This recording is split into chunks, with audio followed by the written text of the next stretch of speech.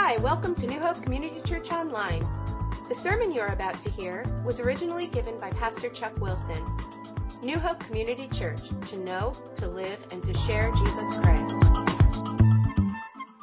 The title for today is Warning, Food Poisoning. Food Poisoning, Mark 8:10-15. Now, we've been in the book of Mark the last couple of weeks. We've been doing the first 20 verses there in chapter 8. And we saw how Jesus fed 4,000 people.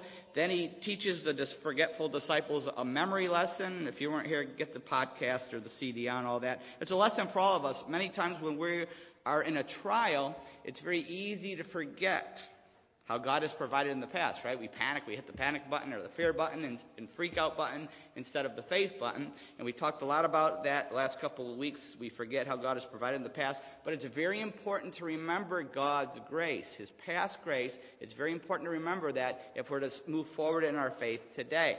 But in between these, I don't know if nobody really noticed I left out a few verses here. You got to be careful. If some pastor leaves out verses, there could be a reason for it. No panic here. I did it on purpose because I was saving a little part in between there. In between the feeding of the crowd, the bread, and reminding the apostles that he just got done feeding them, reminding them of that, in between Mark sandwiches in a little passage, a little couple verses here, 5 verses. He sandwiches in a warning, a food warning. Watch out for this sandwich because it's food poisoning, it's salmonella, okay? Some spiritual salmonella here. Have you ever been warned about eating something? Don't eat something? You ever been warned about that and ignored it?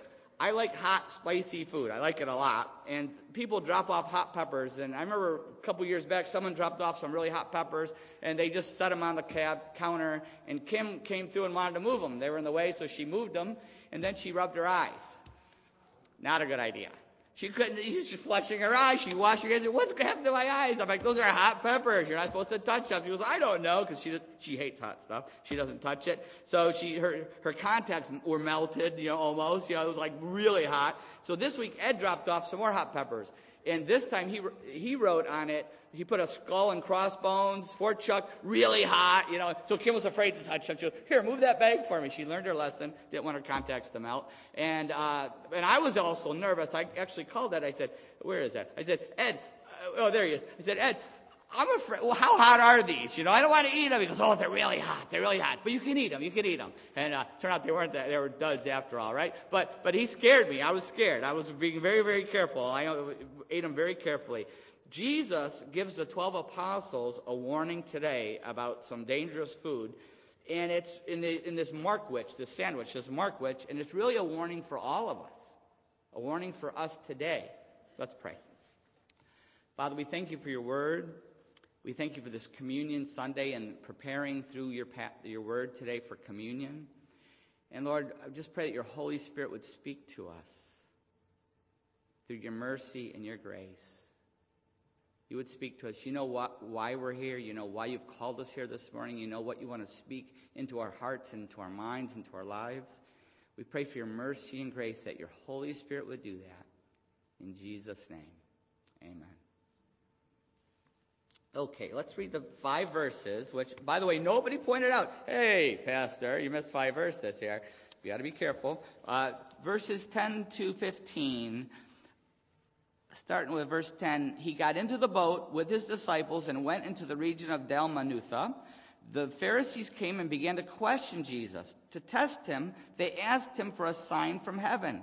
He sighed deeply and said, "Why does this generation ask for a miraculous sign? I tell you the truth, no sign will be given to it." Then he left and got back into the boat and crossed to the other side. The disciples had forgotten to bring bread except for 1 loaf they had with them in the boat. "Be careful," Jesus warned them. "Watch out for the yeast of the Pharisees and that of Herod." And once again, on both sides, there's some wild stories. On both sides, some powerful spiritual lessons for us. But I just want to focus on this little part here where he gives them 2 warnings. 2 warnings in verses 10-15, 2 warnings. The first warning is in verses 10-13, which I'll read again. This is warning number 1, where he said, he got into the boat with his disciples and went to the region of Dalmanutha. The Pharisees came and began to question Jesus. To test him, they asked him for a sign from heaven. He sighed deeply and said, "Why does this generation ask for a miraculous sign? I tell you the truth, no sign will be given to it. Then he left them and got back into the boat and crossed to the other side. And the warning here is the warning against wanting a sign. A sign. Now, why is this so bad? Why is it so bad to ask Jesus for a sign? Because he had already given them plenty. He had just fed 4,000 people with a few loaves of bread, right? I mean, what more do these Pharisees want, these religious leaders? What more do they want? He had already just showed them the Messianic manna. Remember what we talked about, the Messianic manna? Even the Gentiles got it. The 4,000 Gentiles this time, 5,000 Jews the first time, 4,000 Gentiles this time. Even the Gentiles got it. They were praising the coming Jewish Messiah. They got it. So why did the Pharisees miss it? Because it exposed their heart and faith issue. It exposed a defective heart and a defective faith issue. We already have talked about way back when we started Mark that how miracles don't create faith. Miracles do not create faith in people. They just expose it. Miracles expose true faith, or they expose a lack of faith. In each miracle that Jesus does in the scriptures here, especially as we're going through Mark, we see that it touches hearts and people respond in faith. But there's another group, especially the Pharisees, they don't respond in faith. They get ticked off. They get angry because what does that miracle do? It's not creating faith in them. It's ticking them off. It's showing that they don't have faith in their hearts for God. They're not really following God. That's what it's showing. In fact, in Matthew 16, which is a parallel passage to this, let's look over in Matthew 16, and I think I'll have it behind us. Matthew 16, 1-4 says, parallel passage, the Pharisees and Sadducees came to Jesus and tested him by asking him to show them a sign from heaven. He replied, when evening comes, you say it will be fair weather, for the sky is red, and in the morning today it will be stormy, for the sky is red and overcast. You know how to interpret the appearance of the sky, but you cannot interpret the signs of the times. A wicked and adulterous generation looks for a miraculous sign, but none will be given to it except the sign of Jonah. Jesus then left them and went away. And each of the different apostles, the gospel writers, when they write it, the Holy Spirit leads them to record different parts of Jesus' conversation. You put them all together and you get the full conversation, but each one is writing to a different group, for a different purpose. All right? And Matthew is writing to the Jews, proving Jesus is the king. Mark is writing to the Gentiles. He's writing to the Christians in Rome, the Gentile Christians in Rome. That's who he's writing to. And so we see here in this passage in Matthew, he really brings out the unbelief. He's writing about the Pharisees and the Sadducees, the unbelief. They're testing Jesus. Their request in the midst of these miracles that Jesus had already done shows that they had wicked unfaithfulness. In Matthew here includes Jonah. Mark left Jonah out. Why would Mark leave Jonah out, but Matthew include Jonah? Right, they're Gentiles. The Gentiles don't know anything about Jonah. That's an Old Testament story. The Jews would know about Jonah. So he leaves that out. Mark is writing to the Gentiles. They don't know anything about that. And Jonah is an Old Testament picture of Jesus Christ. A picture of his death and resurrection. In fact, let's back up in Matthew a couple chapters when he used Jonah the first time. In Matthew chapter 12, verses 38 to 41, listen to what he says to them. Then some of the Pharisees and teachers of the law said to him, Teacher, we want to see a miraculous sign from you. See, they're always pushing him for a sign. He answered, a wicked and adulterous generation asked for a miraculous sign, but none will be given to it except the sign of the prophet Jonah. For as Jonah was 3 days and 3 nights in the belly of a huge fish, so the Son of Man will be 3 days and 3 nights in the heart of the earth. Jonah was a prophetic picture. We talked about types, Elisha and Elijah, all representing Jesus, and the feeding, when Elisha fed the 100 people with the loaves, predicting what Jesus was going to do, feeding the 4,000 and the 5,000. And Jonah is a type, a prophetic picture. It's also a story of Jonah and the prophet, but it's also a prophetic picture of the death and resurrection of Jesus Christ. Jonah was 3 days in this fish, not a whale, a fish, and Jesus 3 days in the grave. Jonah comes out alive miraculously out of this fish, a miracle. Jesus rises again from the dead. It's a picture. But even that, Jesus says, I'm going to give you a sign, the sign of Jonah. He's predicting his death and resurrection. But he said, even that will not convince them. What did they do? The Pharisees, when they saw the resurrection of Jesus Christ, in front of them. No denying it. They still denied it. They still tried to squelch it. They still tried to hide it. They bribed the guards. They did anything they could to deny Jesus. They still refused because inside it was their hearts were hardened, and no miracle was going to convince them. Many people today, I have them say it to me all the time, well, if Jesus would just really show up now and do some kind of miraculous thing, if I could see a miracle, then I would believe. Then I would believe. We just want some kind of proof. Then they would turn to Jesus. That is just a smokescreen. It's a smokescreen. Lots of smoke screens. I know, Chuck, out in the street, you get those all the time, right? You get all kinds of... You say, well, if I could answer that question that you're asking, if I could answer that, would you put your faith in Jesus? No. I just want to throw out a smoke screen. And this is a smoke screen when they want to see a miracle. Even today, it's a smoke screen for a hard heart. You know why? Because we have everything we need. We have all the proof we need for Jesus Christ. And what is that proof? The resurrection. The resurrection of Jesus Christ is all the proof. Jesus is saying it. Jonah is all the proof you need. We have all the proof we need. The resurrection of Jesus Christ. That is a fact of history. It's a fact. It's a historical fact. In fact, we had I remember a youth group a church I was on staff at. We used to send our teens. It was a confirmation class. They would go to this rabbi and talk at a synagogue, and he was a really nice guy and a great guy, and he would share the Jewish perspective, and it was really a good lesson for the kids to understand the Old Testament. But the one thing he always would say that just was really, I thought, sad, is he said, listen, I know Jesus did miracles. We all know it. You can't deny it. We know that somehow he rose from the dead. Somehow this Jesus, this great rabbi, he rose from the dead. There's no denying it. It's a historical fact. We can't deny it. The only thing is, I don't believe your conclusion. I don't believe he was the Son of God and the Messiah. But I don't deny the resurrection. It's a fact.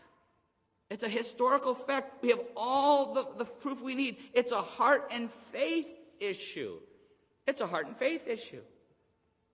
And even if somebody did some great miracle and came back from the dead now and said, Jesus sent me back, if people don't want to believe, they're not going to believe.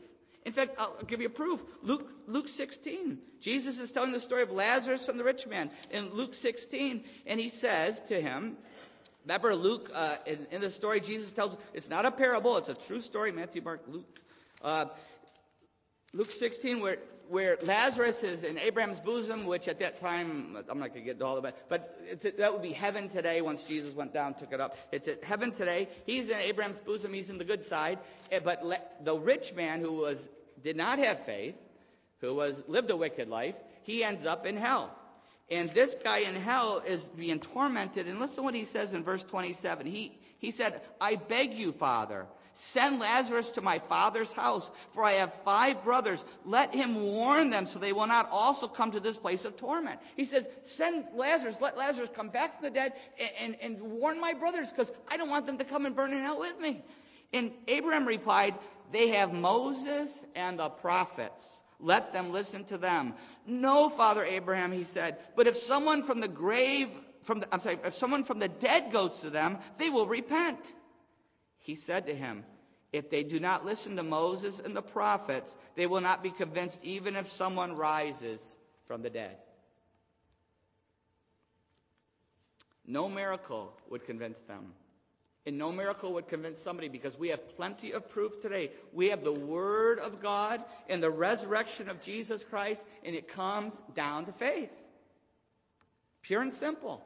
Do we have a heart of faith, or are we harden our heart? Because the proof is there. Even many Christians I see chasing signs.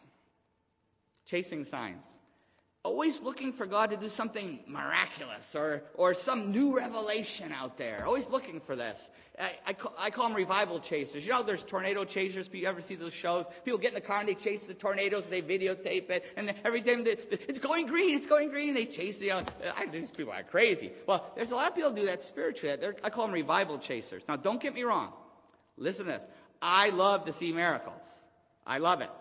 And it's very moving when the Holy Spirit speaks to hearts and leads, and I love that, all right? But the only revelation we really need is right here in the Word of God.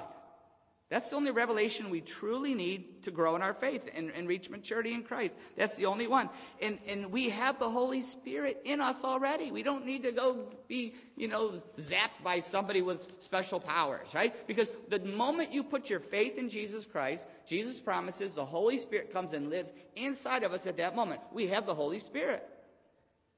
And we don't need new revelation. We don't, as soon as we say, God, I believe Jesus died for my sin, I repent of my sin. I believe he died for my sin. I put my faith in Jesus. I give my life to him. The Holy Spirit comes in. And we don't need new revelation. We have God's word. We don't need miraculous signs for a strong faith.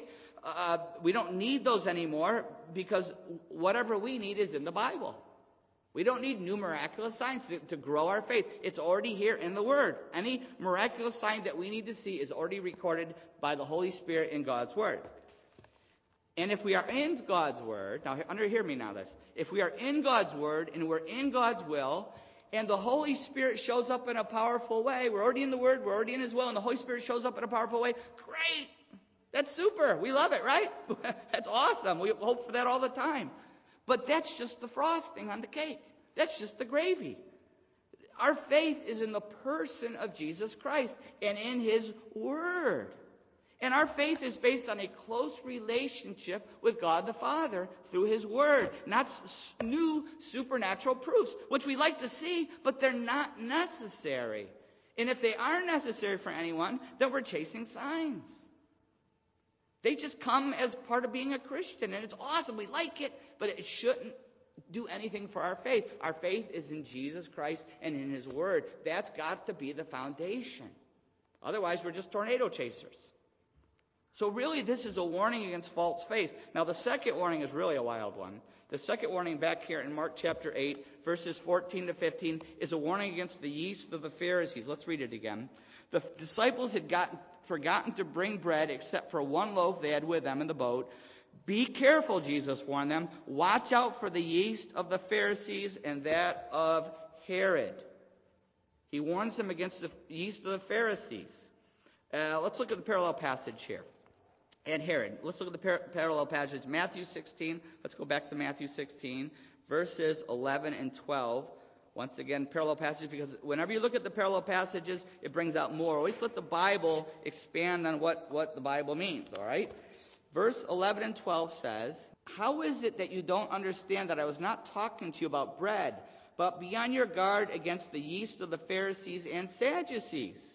Then they understood that he was not telling them to guard against the yeast used in bread, but against the teaching of the Pharisees and the Sadducees.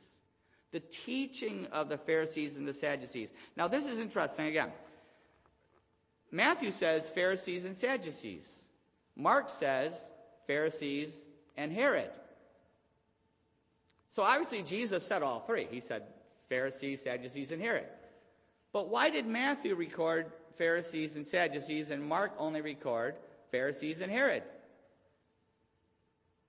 Jewish Gentiles. Matthew is writing to the Jews, and they know who the Pharisees and Sadducees are. Mark is writing to the Gentiles, a little fuzzy on the Pharisees, no idea of the Sadducees, but they know Herod because he was the Roman party for them. Herod was the pro-Rome guy, the puppet for Rome. They all know all about Herod. So he uses them. Now watch how the Holy Spirit works. The Sadducees followed Herod. They were pro-Rome. That's what they were. So by saying Herod to them, they got the same gist as the Sadducees. Sadducees equal Herod. They followed them. I'll give you a little background on these guys here. The Sadducees were not spiritual, but they were worldly. This is what they were like. They followed Herod. They followed Rome. They were worldly. They didn't even believe in the resurrection of the dead. Religious leaders. They didn't even believe in the resurrection of the dead. The Pharisees did. Sadducees didn't. But they were the religious leaders. They were like the head priests and all kinds of stuff. And they were always battling the Pharisees, theological debates, all that stuff. Battling for power, hearts and minds of people. So they didn't even believe in that. That's why you know the song, I just want to be a sheep, ba, ba. Remember? I just want to be a sheep, ba, ba. Don't want to be a wolf, no. I just want to be a sheep, ba, ba. I don't want to be a Pharisee. I don't want to be a Pharisee because they're not fair, you see. I don't want to be a Pharisee. Now, here we go. I don't want to be a Sadducee. I don't want to be a Sadducee because they're too sad, you see. I don't want to be a Sadducee. That's how you remember. Why are they sad? They don't believe in the resurrection of the dead. They don't believe in God, really. They're just like these atheist leaders. Shocking, huh? Nothing's changed, right? So now you can remember Sadducees are sad. They don't believe in the resurrection of the dead. They were political. They were pro-Rome. All they cared about was power and money. Can you believe that? Sounds kind of familiar, doesn't it? That's why Jesus equated them with Herod. He used Herod interchangeably with the Sadducees because they were pro-Herod. They were pro-Rome. They supported Herod, which the Jewish people hated and the Pharisees hated, right? They were politically correct instead of biblically correct. Got that? Politically correct, not biblically correct. That's what they were. Jesus says they are yeast. They're false teachers. Just like the Pharisees. The Pharisees were also false teachers. The Sadducees were known as worldly. The Pharisees were known as works. They taught works salvation. They rejected faith. That's why they wouldn't put their faith in Jesus. They didn't know anything about faith. They developed a whole system of earning their way into heaven by following this good system. They had to jump through these religious hoops and try to be good enough to get to heaven. Can you believe anybody would teach something like that? A lot of us grew up in those churches, didn't we? Didn't we? And he says they're false teachers. And there are many forms of false teaching in the USA today, aren't there? Many forms of false teaching. And what is false teaching? Anything that goes against the Word of God is false teaching. Or anybody who leaves out parts of the Word of God is a false teacher. That's why I was kidding you about I skipped 5 verses. There's a lot of pastors, they preach through the Bible, but they leave out chunks of Scripture. They have a Swiss cheese Bible. They leave out whatever's going to offend anybody, whatever's going to hurt somebody's feelings, whatever's going to hurt remember what we talked about? The numbers or the money. Remember we did that talked about that survey that came out, George Barna, right? And they preach that's false teaching. And there's many forms of false teaching in our country today. Work salvation. Being good enough to get to heaven. The majority of churches in the United States today teach a work salvation. Do you understand that? The majority of churches teach a work salvation. That if you do certain religious rituals and rites and jump through these hoops, you're going to go to heaven. Or just be good enough. If you're just good enough, you're just a good person, be ye kind one to another. If you just follow the golden rule, you get to heaven. That grandfather God, that he looks a lot like Santa, he's going to let everybody in. That's what they teach, right? That's false teaching. And not just the work salvation, but just like the Sadducees, there's a worldliness taught. Everyone is accepted. Doesn't matter what your life is like. Doesn't matter what your lifestyle is. Everyone is accepted. You can live any way you want. God understands. He not only understands, he affirms the way you live. Doesn't matter what you live like. He affirms it. And that's the norm in many churches today. Isn't it? The works and worldliness is the norm in many, many churches. In fact, New Hope Community Church, why do we start this church here? We're the only gospel-preaching, Bible-believing church in New Hope. Did you understand that? There's not another single gospel-preaching, Bible-believing church here in New Hope. And it's not just New Hope.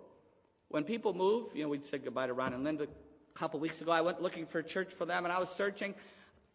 I had a hard time finding a church for them in their new area in Pennsylvania. In fact, there was only one in their region that was a Bible-believing, gospel-preaching church. The rest were out there.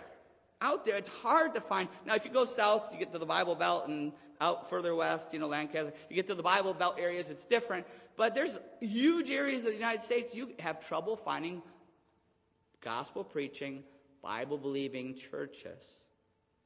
And I go, when I try to help someone find a church, I go on their website, and there's no doctrinal statement. Red flag. If there's no doctrinal statement, that means they don't care about doctrine, right? Or I'll call and I'll ask key questions and say, well, what is your position on this? And they'll say, well, we don't really have a position on that. I go, thank you, you just told me your position. It's shocking even what so-called Christian churches teach or won't teach. Someone came to me yesterday with a pro-life voter guide. It shows what what the people who are running for office, what their position is on abortion. Do they support abortion or are they against abortion? And this person was kind of nervous asking me because she had already been to a whole bunch of churches and they had rejected this voter. You can't have that here, and all kinds of different churches. You can't hand those out here. Go out in the parking lot. Someone wants to take one, fine. And I said, well, we already have been doing that for weeks. We've been handing those out there. Really? Like surprised, pleasantly surprised. And it's crazy. The churches, and if you don't have a voter guide, I encourage you to get one. They're on the table. We've been giving them out. It shows people's position. It's very, very important. It's crazy that churches won't allow this because they don't want to offend somebody. Even many evangelical churches, they don't want to offend anybody. So they want to allow a voter guide on abortion. It's crazy. If they won't allow people to know about abortion, they're obviously not, on a voter guide, they're obviously not preaching about it, right? And if the Church of Jesus Christ is not preaching about killing babies, then there's no hope. We're under judgment already. We're not going to be judged. We are being judged. That's what it's saying. Nazi Germany, all the Jews were being killed. And you know what? You know why they were being killed?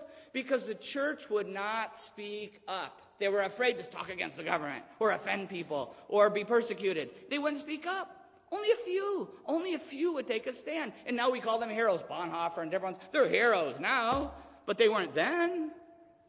They were hated in Germany. If I tell everybody, why do I put out a voter guide? Because if I can't trust a politician to protect the life of an unborn baby, I don't trust them with anything. I won't trust them with anything. I mean, think about it. Oh, well, this is a good person, but they believe in slavery. They believe slavery is okay, but they're a good guy. They have a lot of good stances. They just believe in slavery. Would you vote for them? Oh, they're good, but they believe in rape. Rape's okay. They believe rape is okay.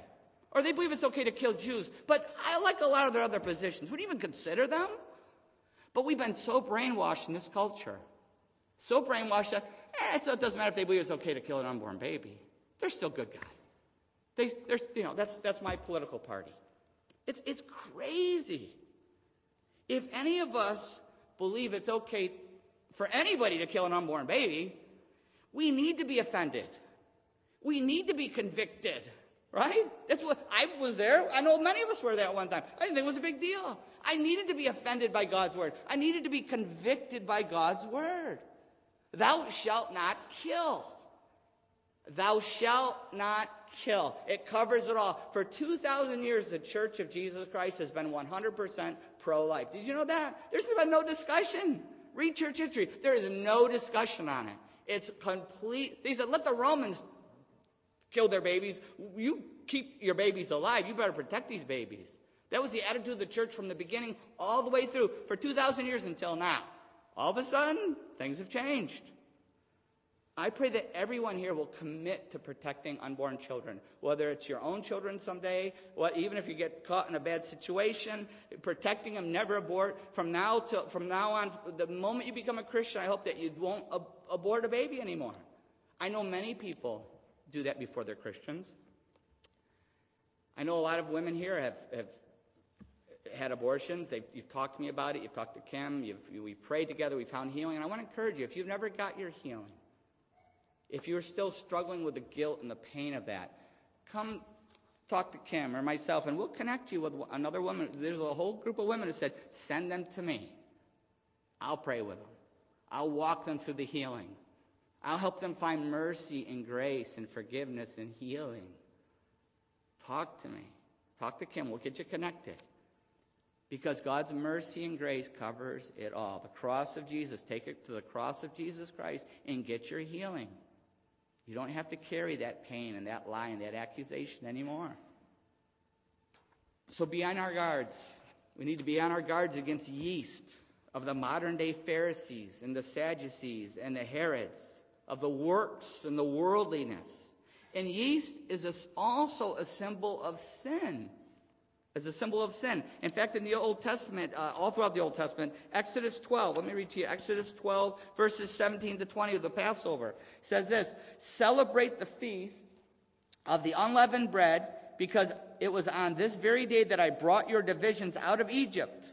Celebrate this day as a lasting ordinance for the generations to come. In the first month you are to eat bread made without yeast, from the evening of the 14th day until the evening of the 21st day. For 7 days no yeast is to be found in your houses, and whoever eats anything with yeast in it must be cut off from the community of Israel, whether he is an alien or a native born. Eat nothing made with yeast. Wherever you live, you must eat unleavened bread.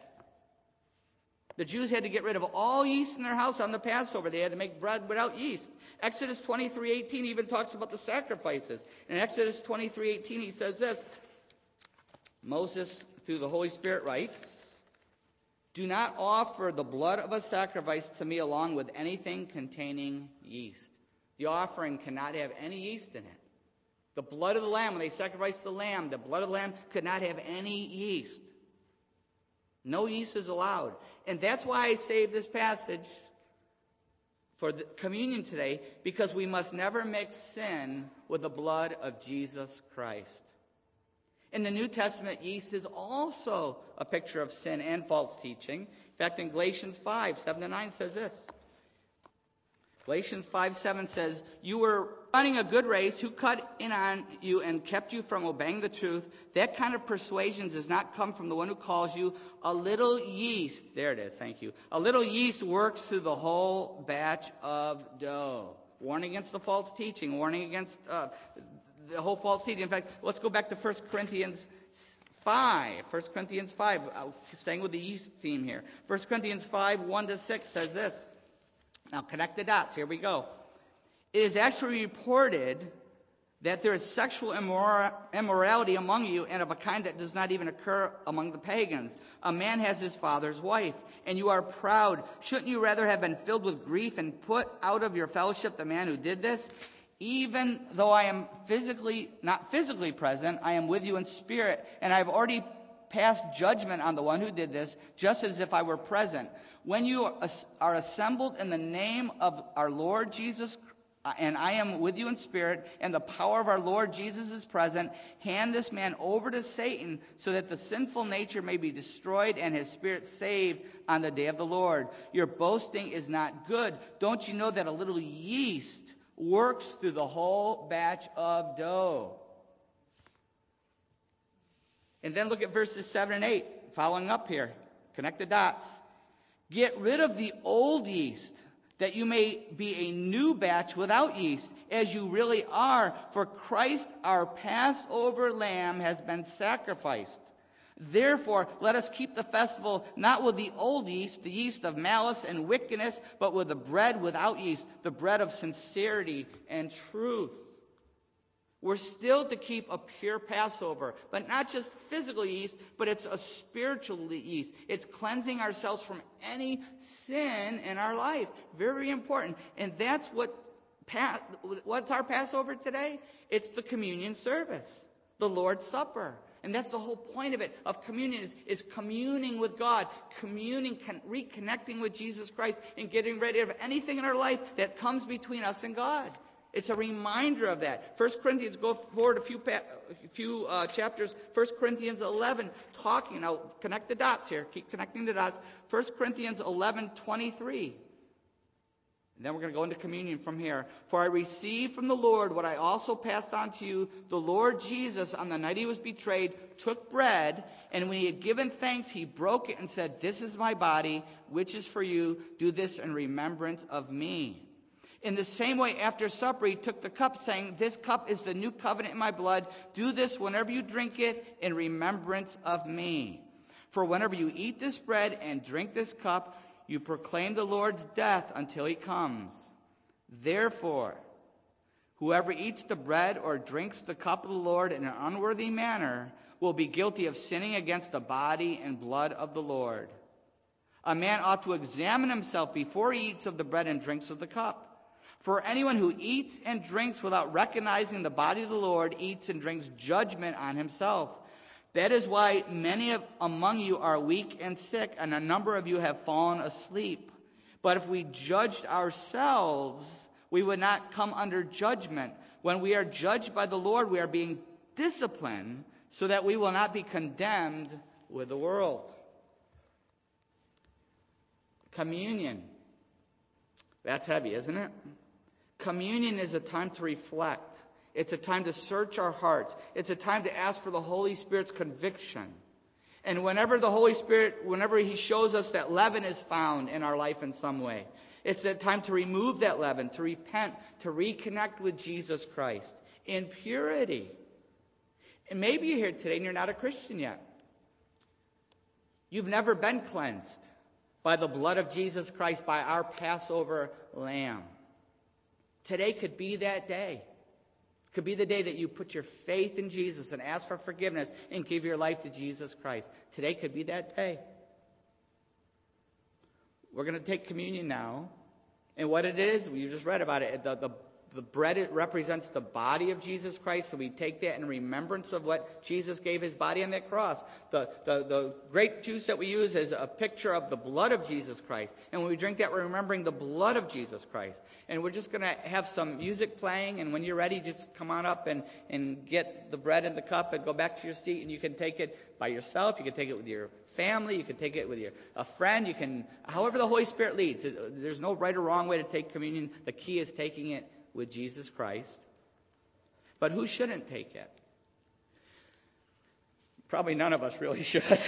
but it's if there's sin in our life, and not just sin, but if there's unrepentant sin. If we're sitting here and saying, okay, I know I shouldn't be doing this or thinking this or acting on this or wanting to do this, but I don't care. God understands. We should not take it. That's taking it in an unworthy way. But if we say, God, I'm a sinner, and I'm struggling with this sin, and I ask you to forgive me and help me. I need to reconnect with you through communion. I'm asking for your mercy and grace to help me to fight this battle. That's taking communion in a worthy way. So if there's something you're not willing to surrender, don't take it. Wait for next time. We take it every month. But if you're willing this morning to just open your hands and say, God, help me. I need your mercy and grace. And also, if you've never put your faith in Jesus Christ, you're not ready to take that step of faith yet, that's okay. People come sometimes for years before you're on that spiritual journey. You come for years, no problem. We don't videotape. We're not keeping track of who takes it or not. Only it's between you and God. But if you're not ready, but I hope that maybe today would be the day that you put your faith in Jesus Christ. And you can start to commune with God, not just in communion, but every day. That's what it's all about. When we put our faith in Jesus, communion is a reminder that we can have communion with God every day by keeping our hearts clean and our lives clean before Him. Living the life He's called us to live. That real life He's called us to live. Let's pray. How is the Holy Spirit speaking to us this morning? Maybe you're here today and you've never communed with God, really communed with Him, because you've never put your faith in Jesus Christ, His Son. You've never been cleansed by the blood of the Lamb, the Passover Lamb, who died for us to wash us if we will put our faith in Him. But this morning, the Holy Spirit is speaking to you. And today is the day of salvation for you. There's no religious rituals. You don't need anybody. It's a prayer between you and God through His Son, Jesus Christ. Just say, God, I repent of my sin. I repent. I turn away from my sin. I ask you to forgive me for everything in my life that goes against your word and your will and your good purpose for my life. Please forgive me. Anything I've ever done or ever will do, forgive me.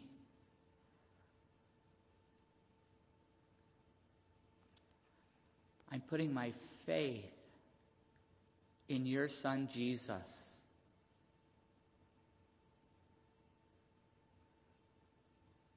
I believe He died on the cross for me. I believe He rose from the dead for me. To give me a new life. I believe that. I put my faith, my trust, my hope in Jesus. I give my life to you, God.